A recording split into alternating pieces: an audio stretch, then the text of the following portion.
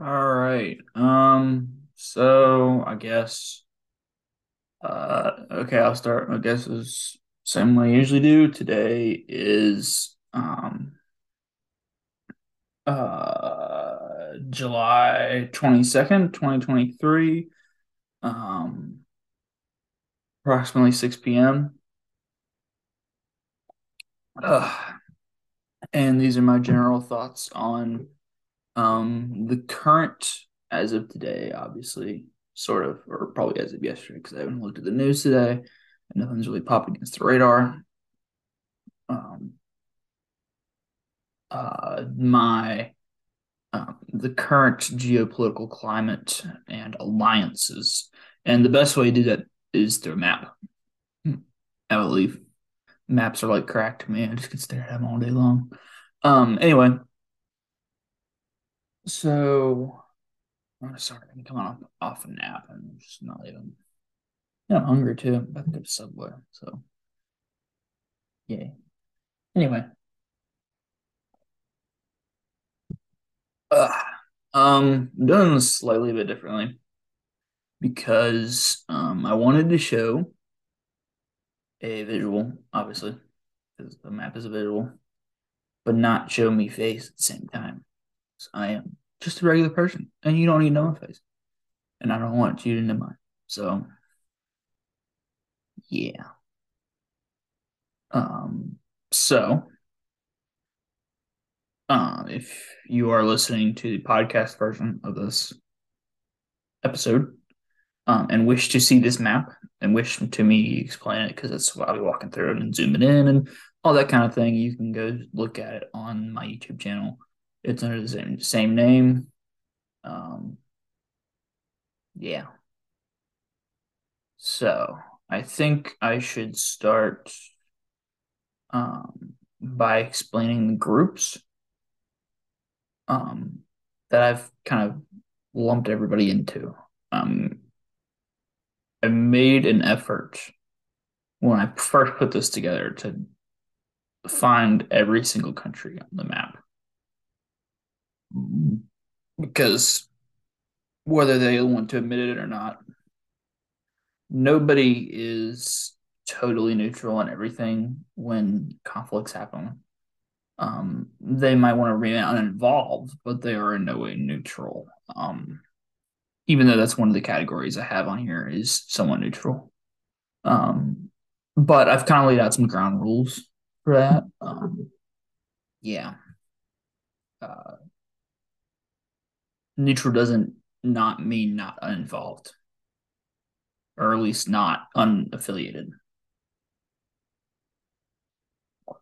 Uh, so, um,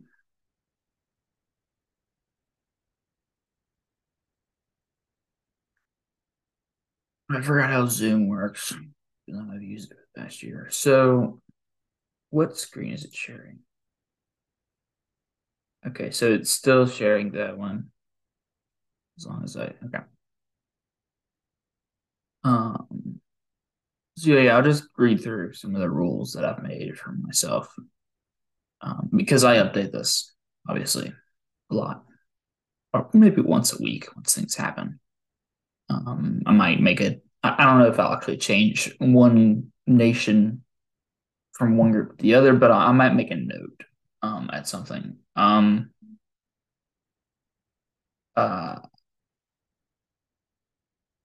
I'm not putting my official key along inside the video visuals for this episode because it just changes too much.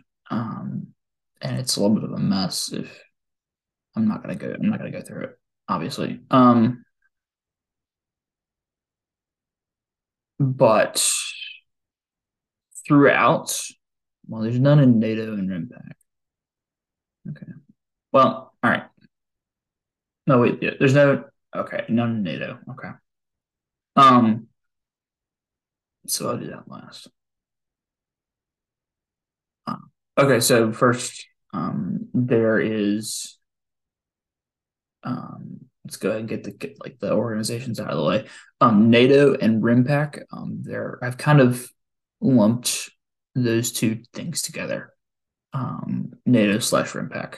Um, NATO, obviously, North Atlantic Treaty Organization, founded big old back when. Has the typical people: U.S., United Kingdom, Canada, France.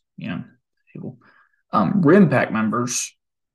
A little harder to explain. A little bit newer. I think it was founded in the '90s, and it's not necessarily an official organization.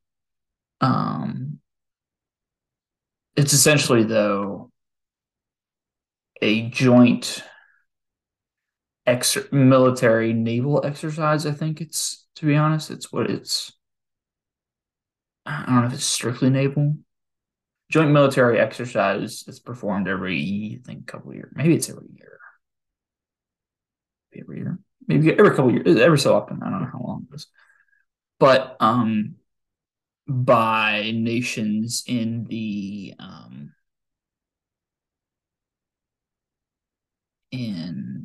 uh in the Pacific Rim and Indian Ocean. Um, sure, it was something really that didn't sound right. Oh my god, I made a mistake on my key.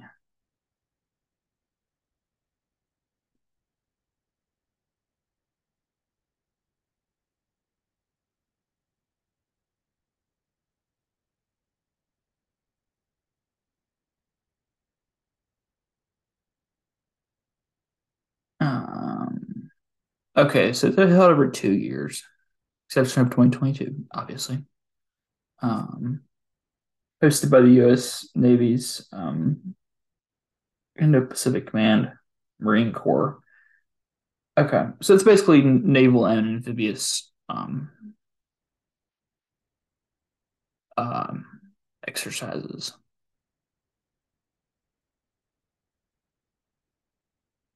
that kind of thing.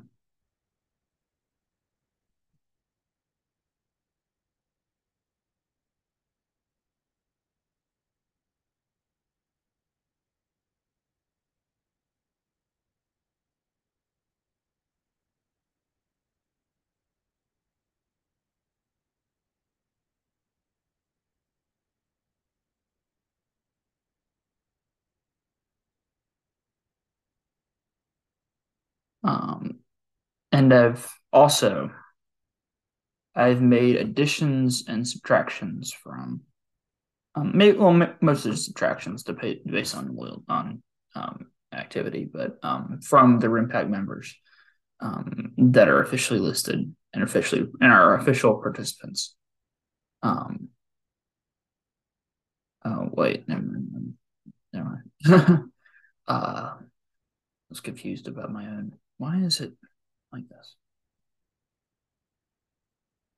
Strange. Promise me, I am more adept at this.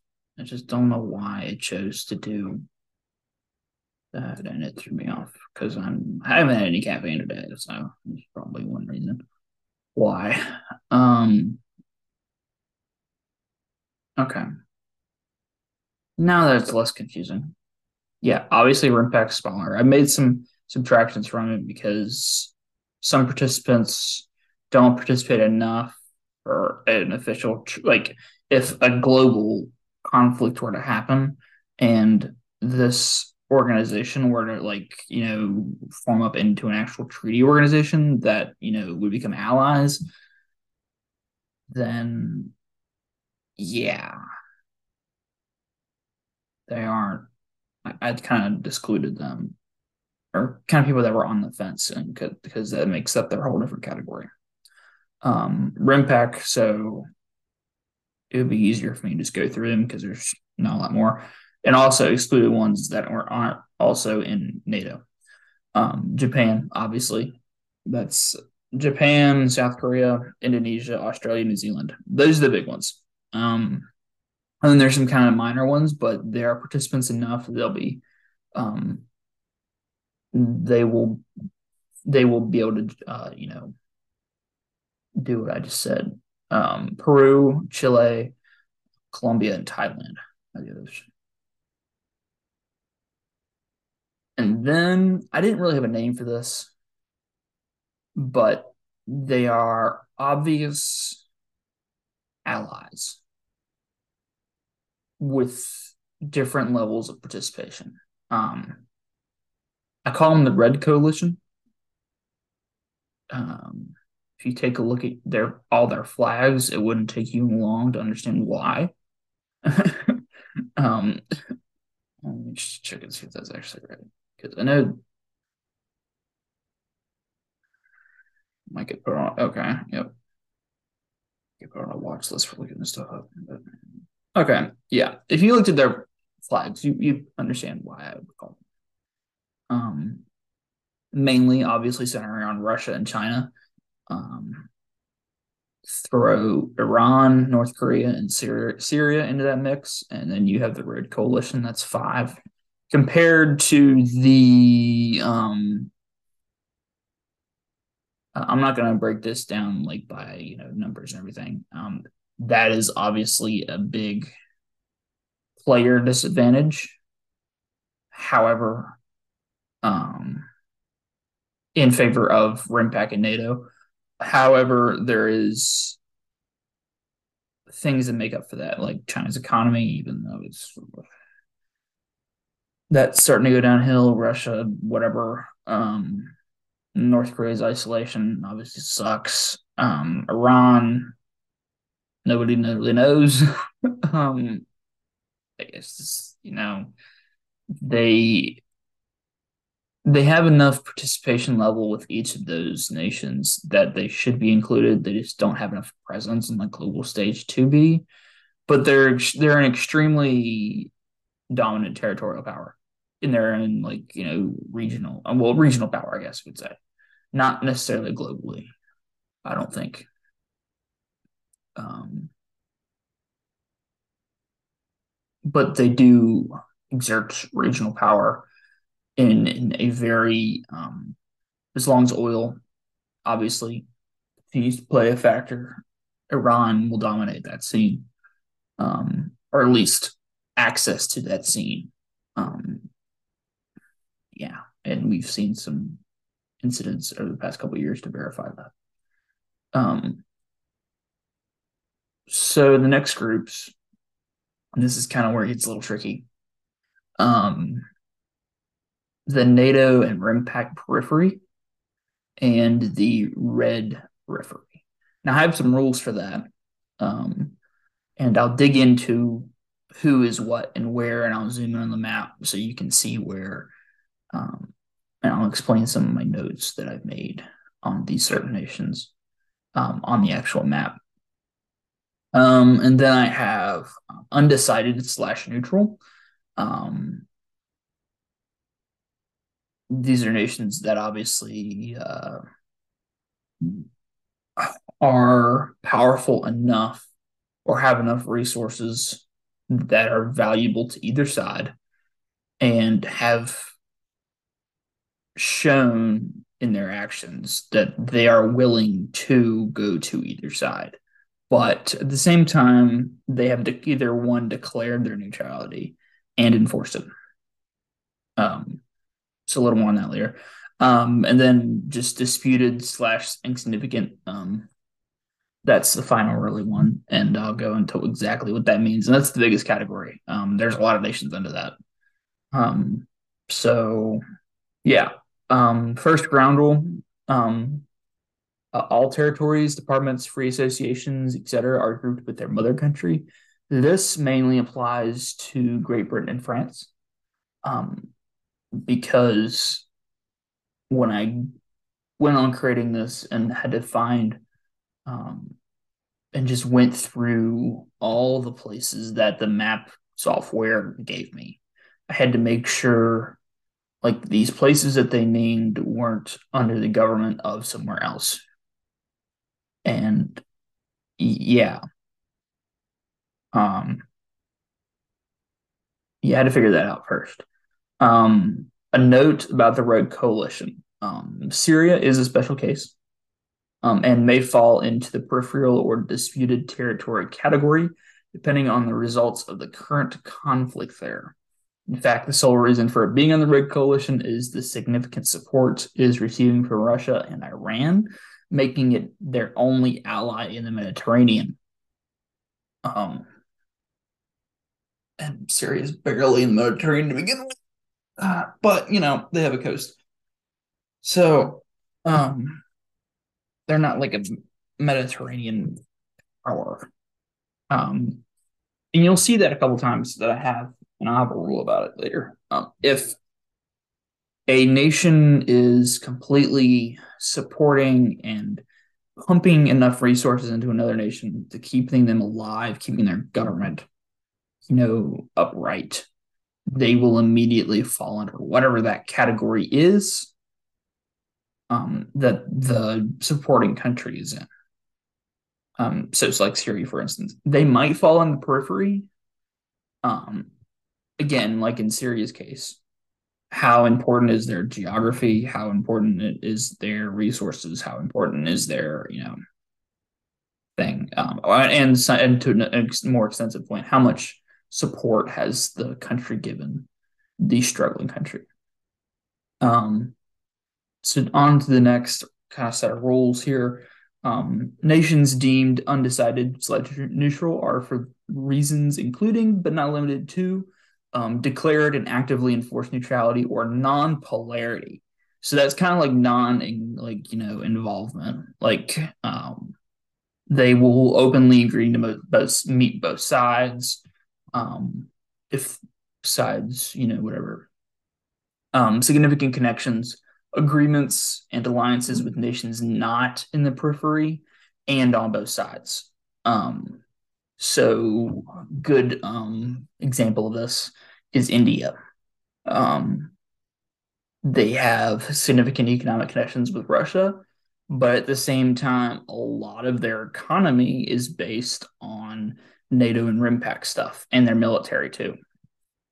And especially relations with other NATO RIMPAC nations around them.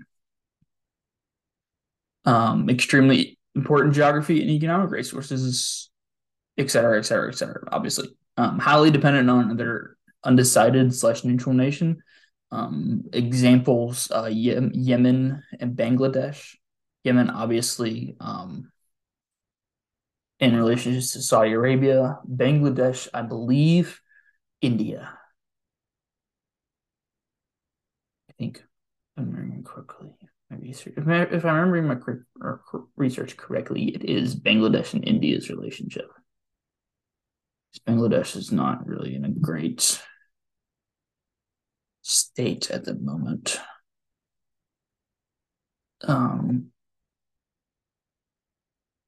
yeah, I mean, and they're really the only nation around them that makes sense for that. Yeah, that's really the only nation that because they're completely surrounded by India. Um, okay, moving on.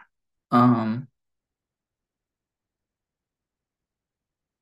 yeah, traditional neutrality, but has strong influence on a niche aspect of geopolitics. Examples: Switzerland and the Vatican City. Um, these also include. No, I'm not thinking of that. Never mind. Oh, important economic resources. Obviously, these include like Saudi Arabia, Egypt, South Africa. Um,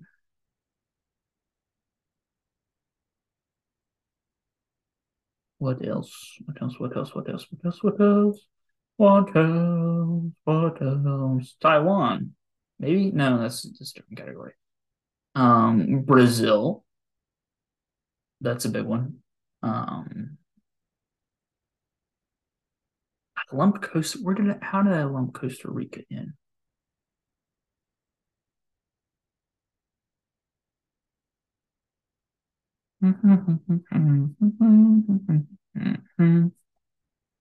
Um,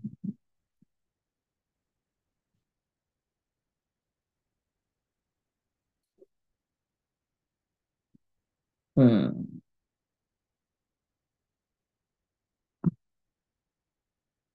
I think I lump them in because they are. I think they're. Are they a participant in RIMPAC? I think they are.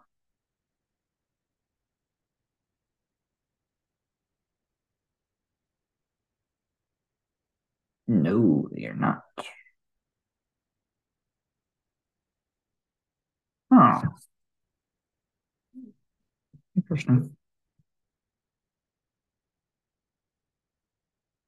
Um, I probably lump them in because they have significant connections. It's probably the second role. Significant connections and agreements and alliances with nations not in periphery on both sides. It's a lot of them, actually. Um,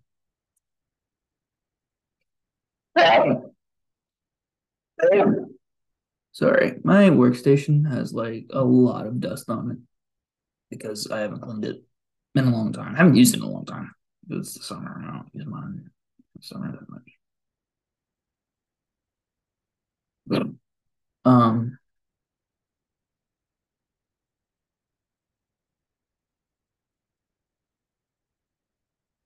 all right, nations that um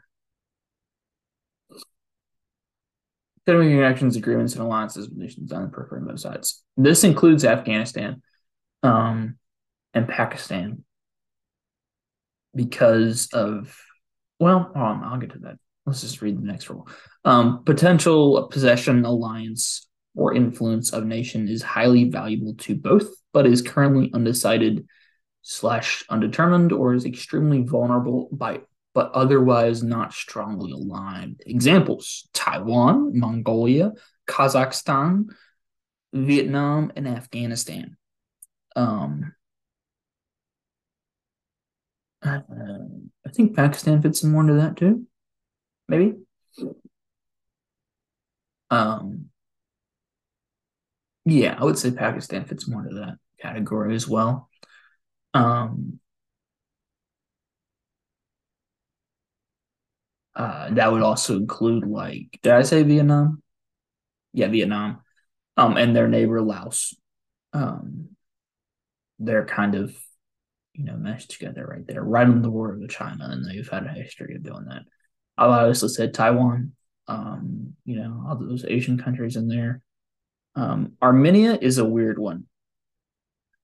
They've played both sides pretty well. They obviously have a difficult history with Russia that kind of complicates things, but they haven't shown a strong inclination toward NATO and RIMPAC either because of their relationship with Turkey, because Turkey obviously is in there. And obviously, as soon as well, I'll get that later.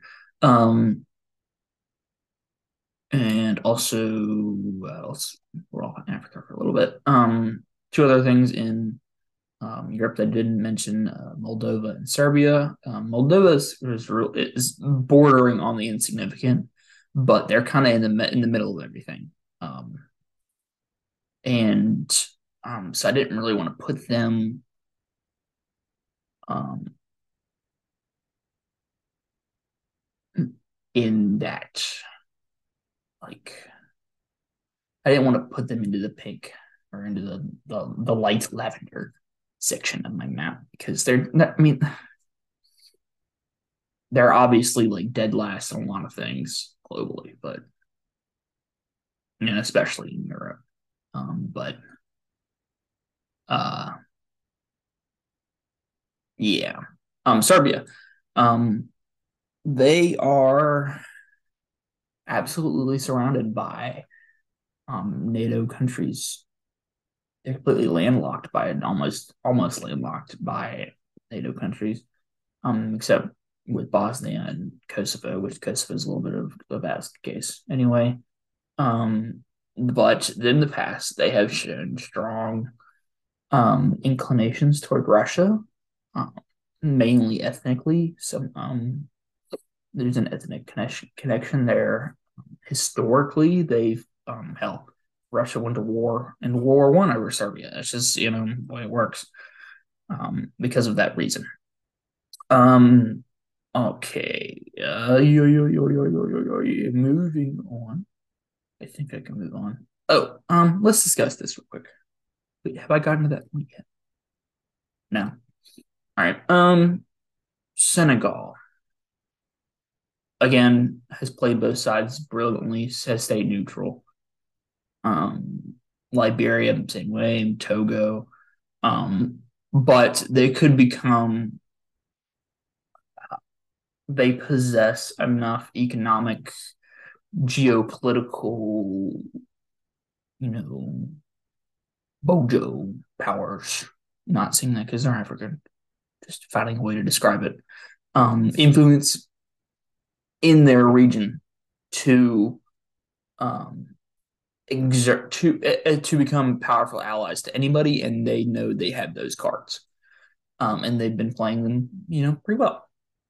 Other ones in Africa, um, so you got like places like Angola, um, that and they've really backed off in the past 30 years since their communist revolution. I think they're still under a communist government, actually.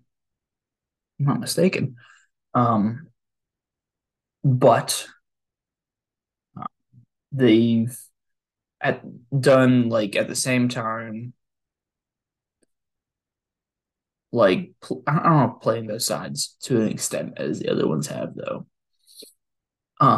But the DR Congo, which is another one on this thing, the Angola has the ability to become a major player in their region, because Democratic Republic of the Congo is a mess.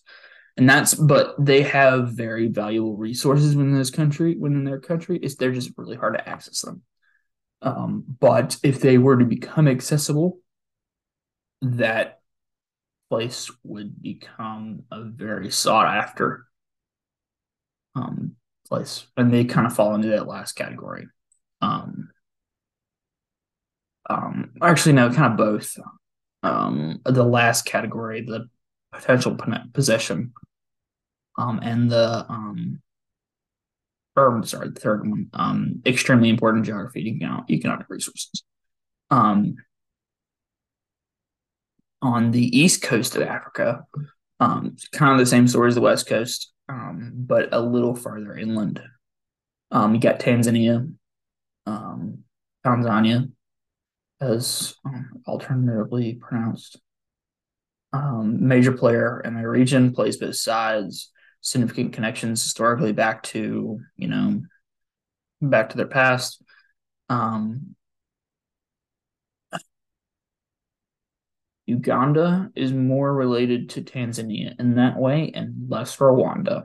Um, Rwanda is an up and coming on the scene in East Africa, especially, and in Africa as a whole. They're becoming an economic powerhouse in this southeast central Africa, where there really is no development in that sector of things. Like talking about um, transportation, economic markets that connect globally, tourism, um, that kind of thing.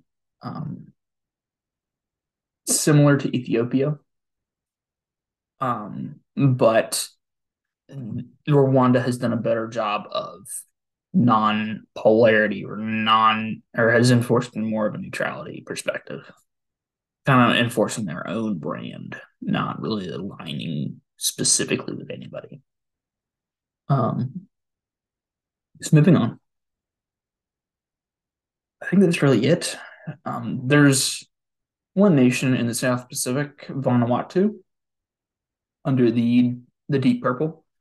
I lumped them in there due to obviously global climate things have their effect, but that's like why they're not like global political climates. They have become a good place for transportation. In the past, they developed some of that. Um, uh, at the same time, they've kind of done like what Rwanda has, but to a lesser extent. Um, it's the best way I can really put it. Um, so now I'm going to explain the rules. I'm not going to go quite into um, as much stuff as I did with this next category. Nations deemed disputed slash insignificant are for reasons including but not limited to current civil war or little recognition from international community. That's a big one.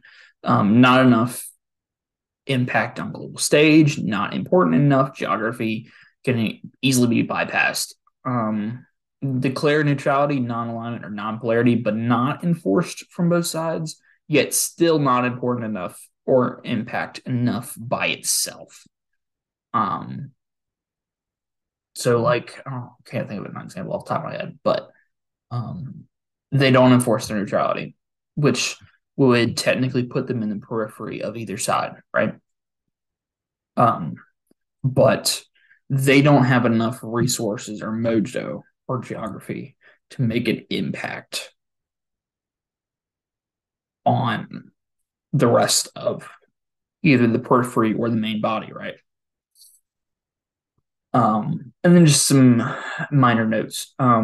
There is an organization. They don't really have much effect anymore, to be honest. But it's called the non-alignment movement. Not really strictly followed anymore. Some more than others, mostly due to practicality and the age of the movement. It started in the 1960s and 70s as a response to kind of developing a third. I don't want to say it was the third world, but it kind of was. It was the third world with a label on it. There's a better label on it. It was people that didn't want to be aligned with back then. Didn't want to be aligned with either the Soviet bloc or NATO and them people, but still wanted a significant voice in the United Nations. Um, so yeah, vast majority of the members joined in the 1960s and 70s. A lot of them have gone under significant regime changes since then. Members, military and economic, members, military and sorry, I got mucus. Anyway, members, military, and economy inadequate for true non-alignment. So that basically means that they don't have a strong enough military or economy to be non-aligned. It's just not practical for them anymore. Membership is generally viewed as a global political stunt slash maneuver or outright deception. Yeah. So I kind of want to go over some of these nations, especially ones that are currently in a mix up, shake up. Anyway, Afghanistan. All of these are pretty much under. Do I have any other periphery stuff? Okay, well, the only other one, that um is in the periphery and has some stuff, Iraq. Potentially severe political slash bureaucratic dysfunction. I don't see when this could end. They got a shit show over there. There's no who was around it. Okay, now on to the nations in the undecided slash neutral place and on down. Afghanistan. Current insurgency, obviously. It's been what, 2 years now? I think it has. Yeah, 2 years. Huh. Since Biden pulled out of Afghanistan. Yeah, it's been 2 years. I know. Current insurgency slash recent regime change. We're still dealing with that. There is a current insurgency in Pakistan, but it's under an hiatus. Hiatus. COVID threw a lot of this stuff into whack. Whether it was exactly that or was it, other stuff. Um, okay, moving on to disputed and significant nations that are currently in conflict. Within, obviously. Um, these aren't nations that war with each other because there's only really two at the moment. Actually. We all know who that are. Um, Burkina Faso, small nation in Africa. Are they small? How small there? Yeah, small inland nation in Africa, landlocked. Yeah. Um, Central African Republic, current civil war. Cameroon, current civil war. Ecuador, current political crisis. I think I might want to update myself on that, see when that started out. Um, but they got demoted from Red Pack periphery because of that. Haiti, current social political crisis. Um, I don't see an end result in sight for them at all. It's anyway good. So somebody's gonna have to, it's gonna take for them to recover from everything they've been through. It's gonna take a total takeover by another nation like the US or like the UK to completely support their economy and government in the foreseeable future. That's what it'll take. Obviously, nobody wants that. Um, Haiti doesn't want that, but it, the world doesn't want that. But well, probably some do, but and again, they don't really hold a valuable territory or resource. It's valuable enough for someone to go after them like that. I mean, the U.S. did it in the early 1900s, but we were a little cracked on cocaine back then, so I don't know what they were doing. Um, when the Marines invaded Haiti, that was strange. Didn't really amount to anything. And moving on. Libya, current civil war. Mali, current civil war under ceasefire slash hiatus. Um, Mozambique, current insurgency slash hiatus. Myanmar, current civil war. Um, Somalia, current civil war. Sudan, current civil war. Very current civil war. The past 2 months or so.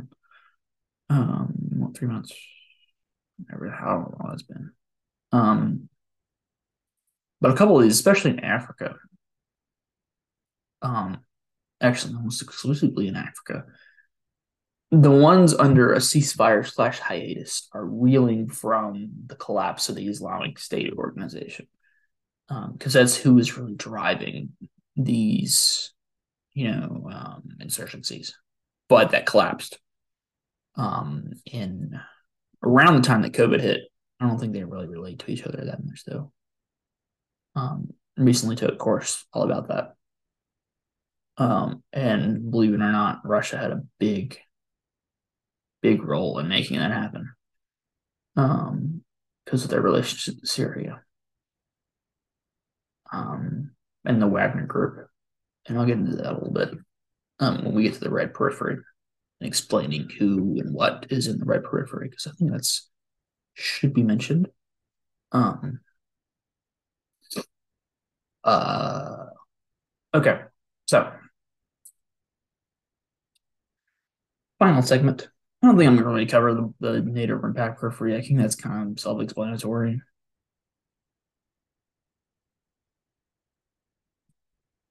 Yeah.